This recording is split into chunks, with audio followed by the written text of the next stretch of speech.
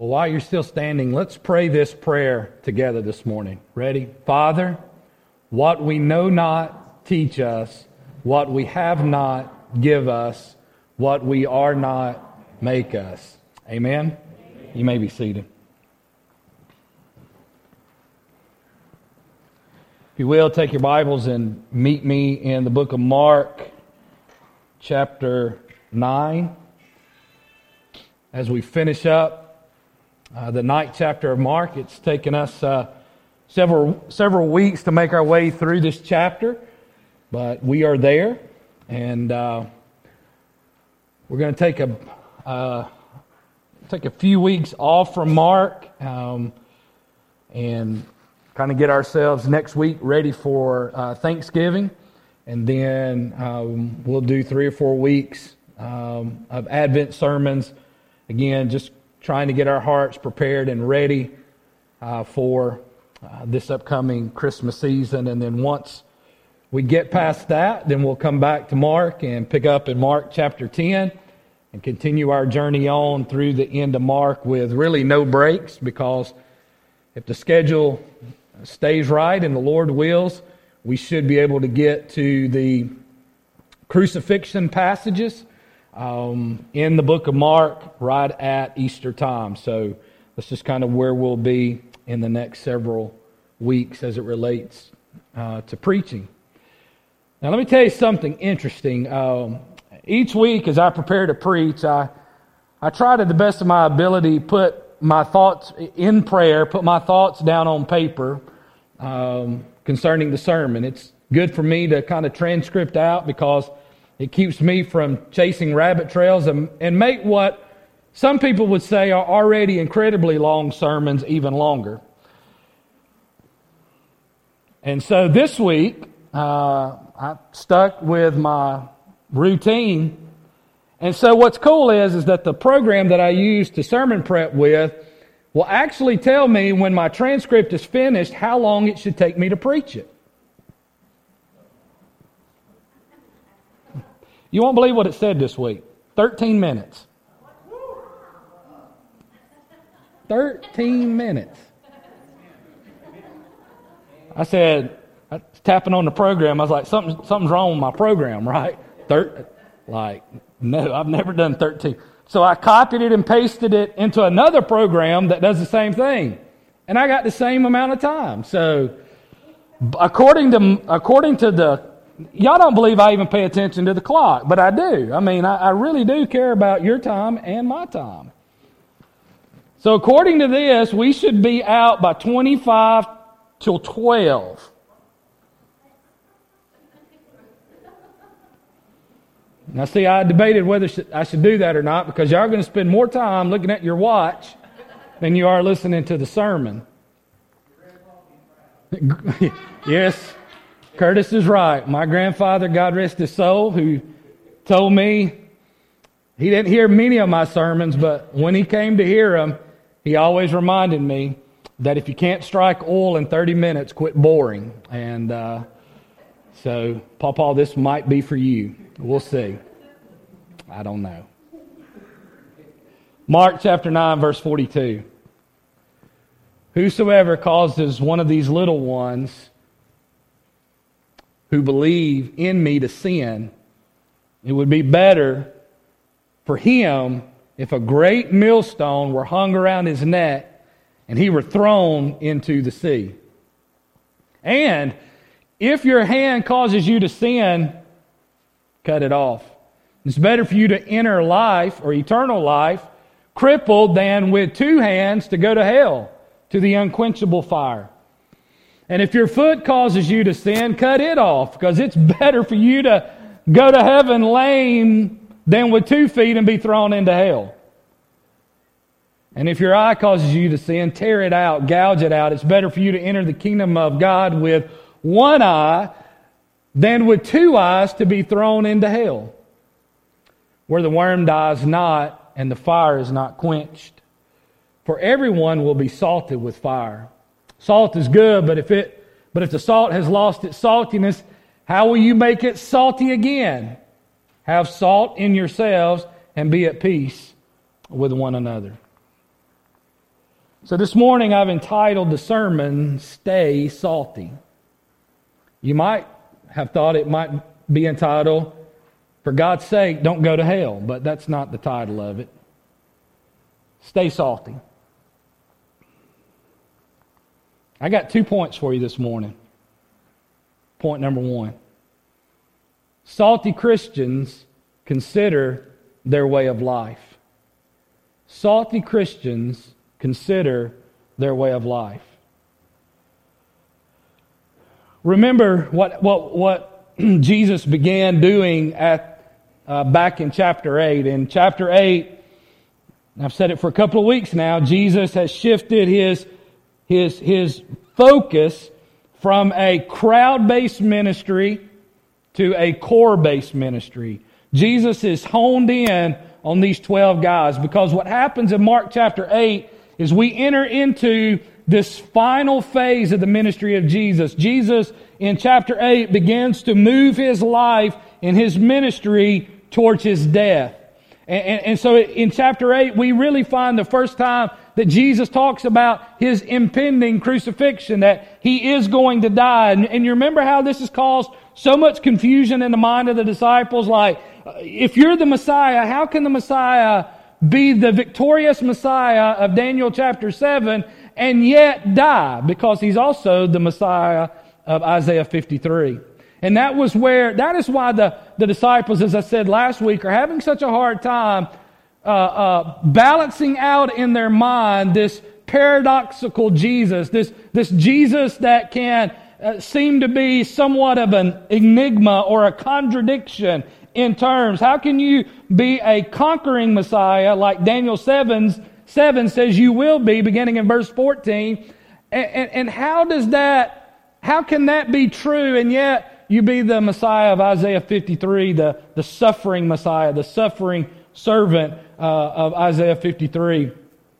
And so Jesus is trying to help them to understand really who he is in his totality. And he's trying to help them to understand, and we'll see this once we come back to Mark, when we get to chapter 10. And Jesus says, the Son of Man came not to be served, but to serve and give his life as a ransom for many. You see, Jesus is trying to instill within his disciples in these final weeks that he has with them the very foundational truth of what it really means to be a disciple of his, what it looks like to follow him, because a disciple in the Jewish mindset is someone who replicates what their teacher has taught them, what their rabbi has instilled to them. They were supposed to replicate who Jesus was. That's why when Jesus comes off the Mount of Transfiguration and the man says, I brought my son to you to heal you, but you weren't here, so I turned to your replicators, your disciples, those who are supposed to be like you and to do the things that you did, and I turned to them, but yet they could not do it. And that's why he said to Jesus, if you can, because now he had doubts about Jesus, because Jesus' disciples could not do what Jesus himself did, which would always call into question whether that rabbi or that teacher was truly legitimate. And so Jesus, again, he's having to repeat a lot of what he's already taught, because the disciples still have yet to really wrap their arms around fully what Jesus is trying to teach them as it relates to what it means to be a disciple. And so, in Mark chapter 9, Jesus starts using some really hard language. He's like, if you're going to be my disciple, you got to pick up your cross and follow me. He says, if you're going to be my disciple, you got to lose the world, right? He says, how can you gain the whole world without losing your soul? And the answer to that is, you can't. You've got to pick up your cross and you've got to die daily. He says, look, if you're going to be my disciple, you've got to be last. You can't be first. You've got to put others ahead of yourself. This is what it means to be a disciple. And so what Jesus is doing is he's just laying on top imagery on top of imagery on top of imagery on top of imagery. He brings a little child into his midst. And he says, look, if you're going to be great in the kingdom of God, you've got to serve the least of these. You've got to give your life for those who can give you nothing in return. That's what it looks like to be my disciple. And so again, this is just, man, Jesus is just piling imagery on top of imagery on top of imagery. And then we get to the close of chapter 9. And this is some wild and crazy language that Jesus is using. I mean, you read it and you're just like, I mean, this seems to be, just mind-blowing what he's saying. If you cause one of these little ones to sin, better that a noose be put around your neck, tied to a millstone, and you thrown into the deepest waters to drown. You want to be my disciple, then you got to cut off your hand and gouge out your eye and chop off your foot, because if any of that causes you to sin and causes you to stumble and causes you to fall, you've got to take drastic actions so that you don't go to hell. It's interesting that TJ, many of you know TJ, who was once here and on staff with us and now is pastoring a church up in Nashville. I found out several weeks ago that he and I are preaching through the same book of the Bible at the same time. And matter of fact, we're kind of following the same flow of the text. And so this week I texted him and I said, are you having any trouble with 42 through 50? And he's like, absolutely. And so we just kind of text back and forth this week, trying to help each other out to understand the text. And so where I landed was exactly what I'm about to say to you this morning. Salty Christians. And so Jesus is speaking not to unbelievers. He's speaking to believers. And what's the point of the passage? Jesus is saying, listen, Christians are supposed to be salty. They are supposed to be God's agent of preservation within the earth. They are God's agent. I mean, look, if you think the world is really bad, imagine if there were no Christians in the world. Christians are a salt. We help to keep back more evil than there could be if Christians weren't here. And that's what salt did. It retarded the spoiling process of meat because they didn't have refrigeration in that day. And Jesus is saying to His disciples, listen, I'm leaving, but I'm leaving you here. Why? Because you are here to be an agent of the kingdom of God in this world. And so look at verse 42. Jesus says, whoever causes one of these little ones who believe in me to sin, it would be better for him that a great millstone were hung around his neck and thrown into the sea. You know what Jesus is saying? He is saying here, Christians never sin in a vacuum. What does that mean? That means that even though you may sin alone and in the dark, that your sin always has an effect on other people. Our sin always affects ourselves, and in turn, it will affect others. Jesus wants us to consider our way of life, mainly how we sin and how that sin affects those around us, especially fellow believers. In a world filled with stumbling blocks, Jesus says, consider your way of living for the sake of your brothers and your sisters. How many of us live our life in light and in view of how it affects those around us? How many of you restrain certain behaviors in your life because you know if that behavior is carried out, that it is going to greatly affect negatively some around you? Mom and Dad, we need to consider greatly, especially our children, and especially our children who are yet still young in the faith, and how our own faith and how our own way of living is affecting our children as young believers. And if we're going to be salty Christians, if we're going to be Christians that are going to be effective in a world that is soured by sin and a world that is being spoiled by sin, then we must restrain some of our behavior for the sake of others. And Jesus is serious about this. And He is saying that people that will not, I'm not saying that, He's not saying people that do this one time, but what He is saying here, and it's the tenses of the verbs that doesn't always come out very well in English, but the verb tenses in the original language basically are saying this: people who live their life constantly leading little ones, talking about not children, but He's talking about fellow believers. Anyone who is constantly leading other believers into sin, it's better for them to have a millstone hung around their neck and thrown into the sea. That's how serious Jesus is about this.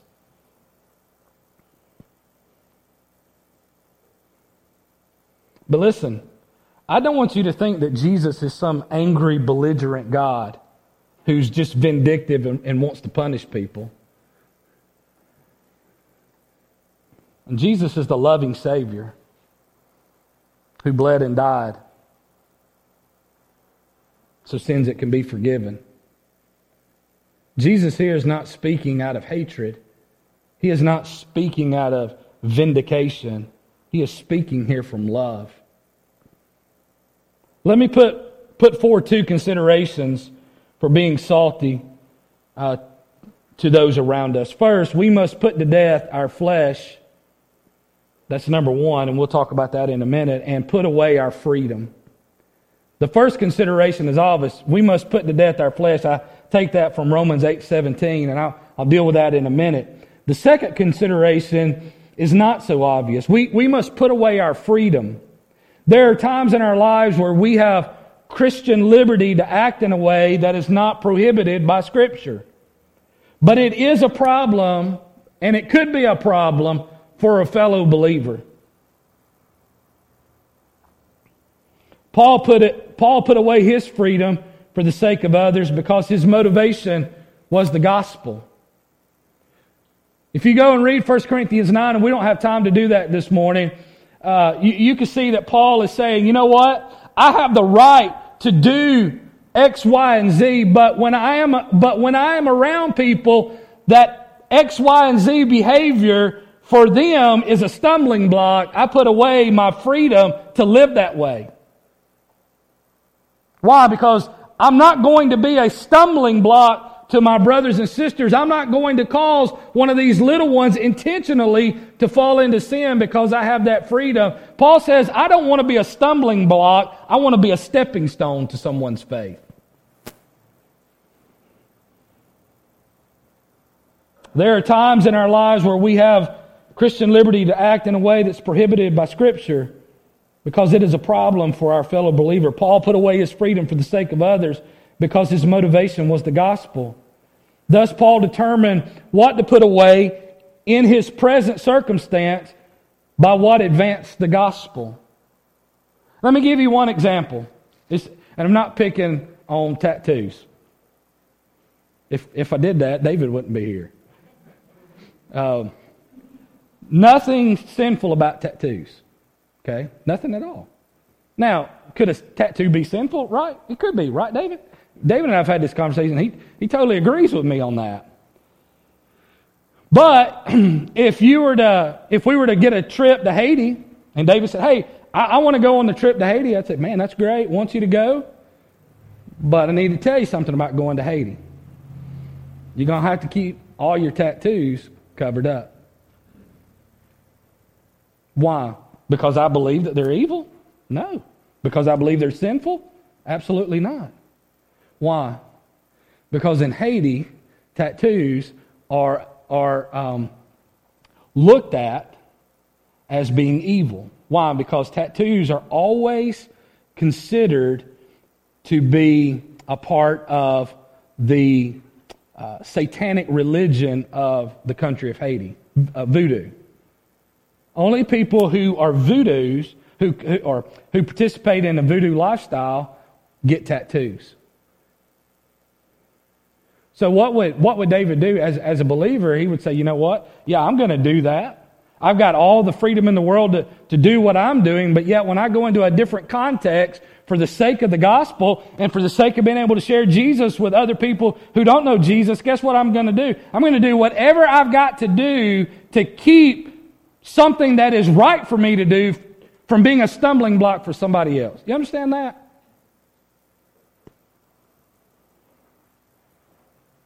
That's just one example. And that's what Paul is saying. Paul is saying that there are times in our life where we don't want to be a stumbling block to somebody else. So what do we do? Even though we have the right to do it, we don't do it for the sake of the other person and the other people. Those who are studious will say that Paul speaks of his behavior among unbelievers. And this is true. But if such considerations is necessary amongst unbelievers, how much more among believers? Right? How much more among believers? Jesus' consequential words are not loveless, but loving. He is not indifferent, but involved in how we live our lives.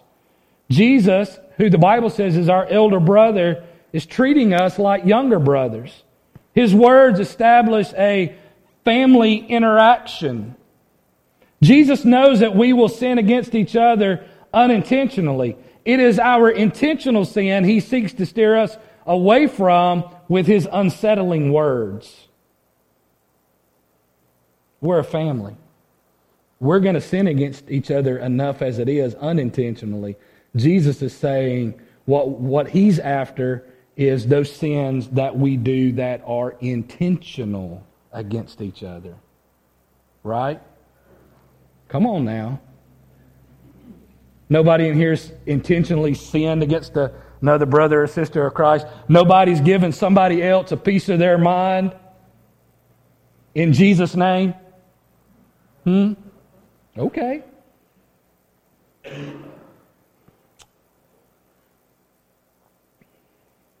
We're all guilty.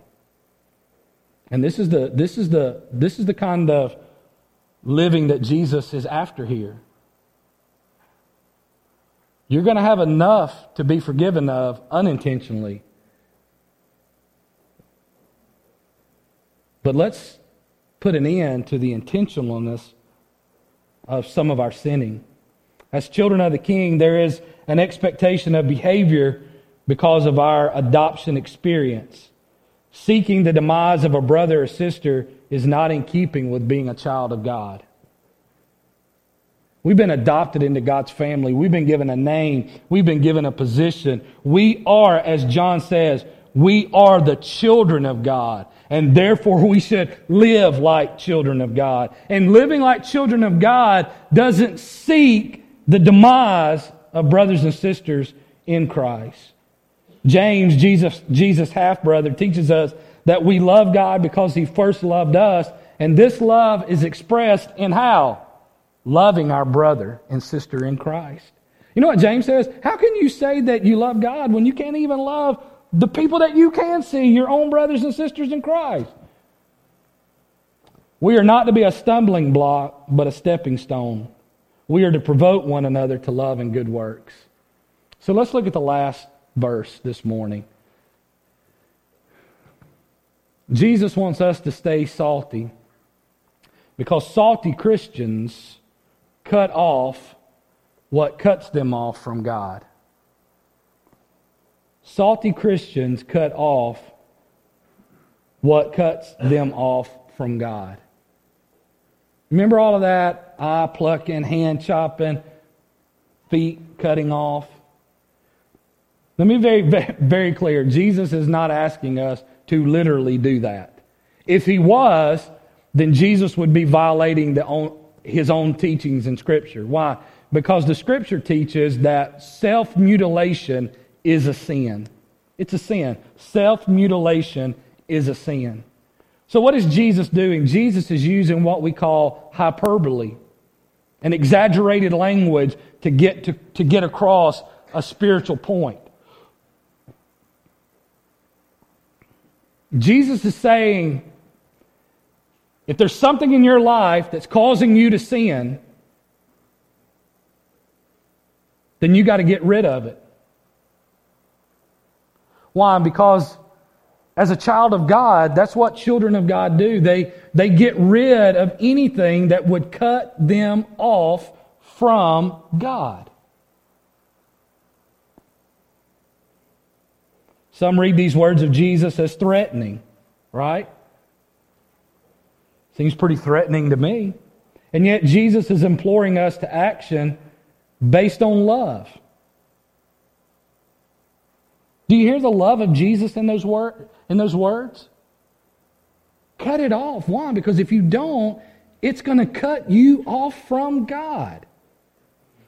God proved His love for us by cutting off His Son from His presence and crucifying Him so that He can say to sinners, "Come to me." John 3:16 shows us the extent God's love will go to bring sinners into His family, right? That's the extent to which God will go. For God so loved the world that He gave His only begotten Son, that what?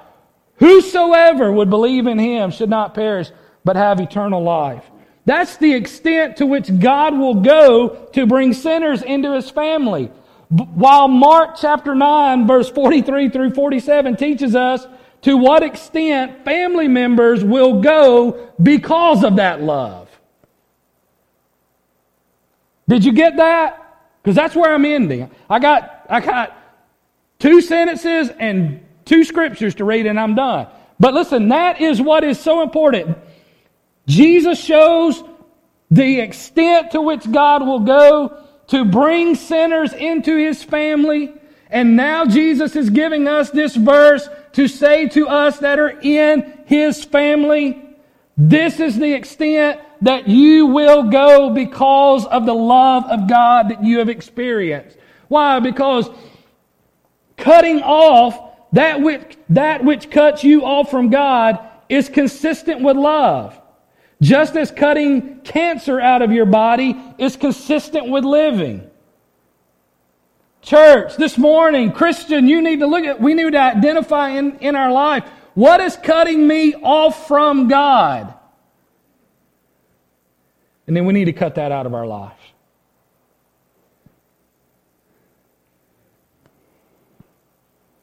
None of us, if we knew that a deadly cancer was growing in our body, would not go and have it cut and removed. Chuck Hurst, who just had surgery, what happened? They found a big mass the size of an apple, a cancerous mass, and they said, "Chuck, you got to have it cut out or you could die." You don't have to think long about that, right? You don't have to say, "Well, doctor, you sure being mean to me." No, you're saying, "Thank you for loving me enough." I mean, imagine a doctor sitting in a room with the nurses. "Well, I don't know. Should we tell him or not tell him? I mean, it's pretty bad. It's going to be painful. It's going to hurt him. His feelings might get hurt. He might get sad. I mean, do we tell him or do we not tell him?" Doctors take an oath of love. What? Do anything and everything possible to save a person's life.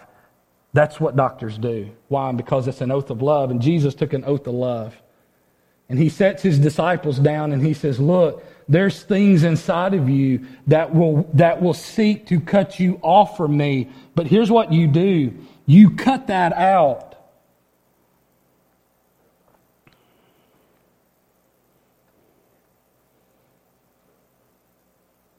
When we begin to see God's true love for us, His asking is not too much. Listen, He is not asking us to earn His love by cutting these things off. But He is asking us to cut these off to enter into His love more deeply. Amen? He is not asking us to cut this off so that by some means we prove that we really love Jesus. "Look, Jesus, here's how much I love you." Pluck it out. Cut it off. No, we already know how much He loves us, and we look at ourselves and we say, "What in the world is keeping me from going deeper into His love, from understanding His love in greater ways. It's this stuff that still remains in me called sin that is killing me and cutting me off from a deeper relationship with Him. Let's end right here. Why? You remember I started out with saying Jesus wants us to be salty? He wants us to be salty. He's asking us to do this because in doing what He's asking us, it does take us into a deeper relationship with God. But listen, why did God bring you into His family to begin with? Number one, so that you could be in His family, because He wants you to be in His family, because He loves sinners, and He loves making sinners into saints. But listen, God brings us into His family not only to establish a relationship with us, but to do this. But you are a chosen race, a royal priesthood, a holy nation, a people for His own possession, that you may proclaim the excellencies of Him who called you out of darkness and into marvelous light. Listen, our sin affects other people. Our sin affects our life. And Jesus is saying, listen, I saved you. I made you my own. I brought you in as my own possession. I gave you a place in my family. Why? So that you can go into this world as an agent, a salty agent. You can go into this world and proclaim the excellencies of Him who called you out of darkness into this marvelous light.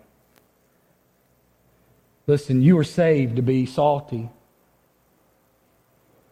But the only way you and I are going to be salty is that first we got to consider our way of life. We got to consider how our way of life might affect somebody else's way of life. We've got to look at maybe some stuff in our life that we're doing that we have the freedom to do as a Christian, but we need to restrain that freedom around certain people and in certain places for the sake of other Christians. We need to consider our way of living and how our way of living it might be negatively affecting other brothers and sisters in Christ. And then we need to turn inward and we need to identify in our life what needs to be cut out of my life.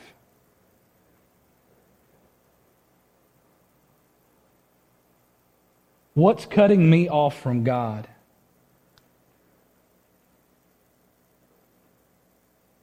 Let's pray. What is that this morning, church?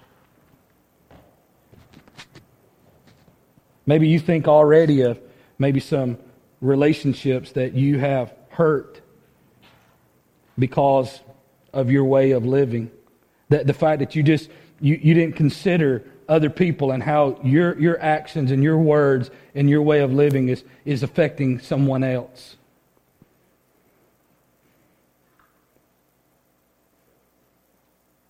And it could be that that's not a consideration of yours because you haven't done what Jesus said, and that is you haven't looked internally to those parts of your life that for sometimes Jesus has been speaking to you about. And He has been saying, this has got to change. This is not the way my children behave. This behavior is not in keeping with who you are and what you claim to be. And so the loving Father has been prodding you for some time.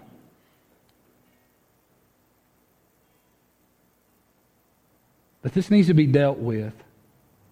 That this is serious. That this is nothing to play around with. You're not only hurting other people, but you're hurting yourself. And He's not asking you to do it as to prove your love to Him, but so that you can really experience in greater ways how much He really does love you. Father, help us this morning to see And not just to see, but to hear and to fully understand how great your love for us is. You really do want to have this relationship with us.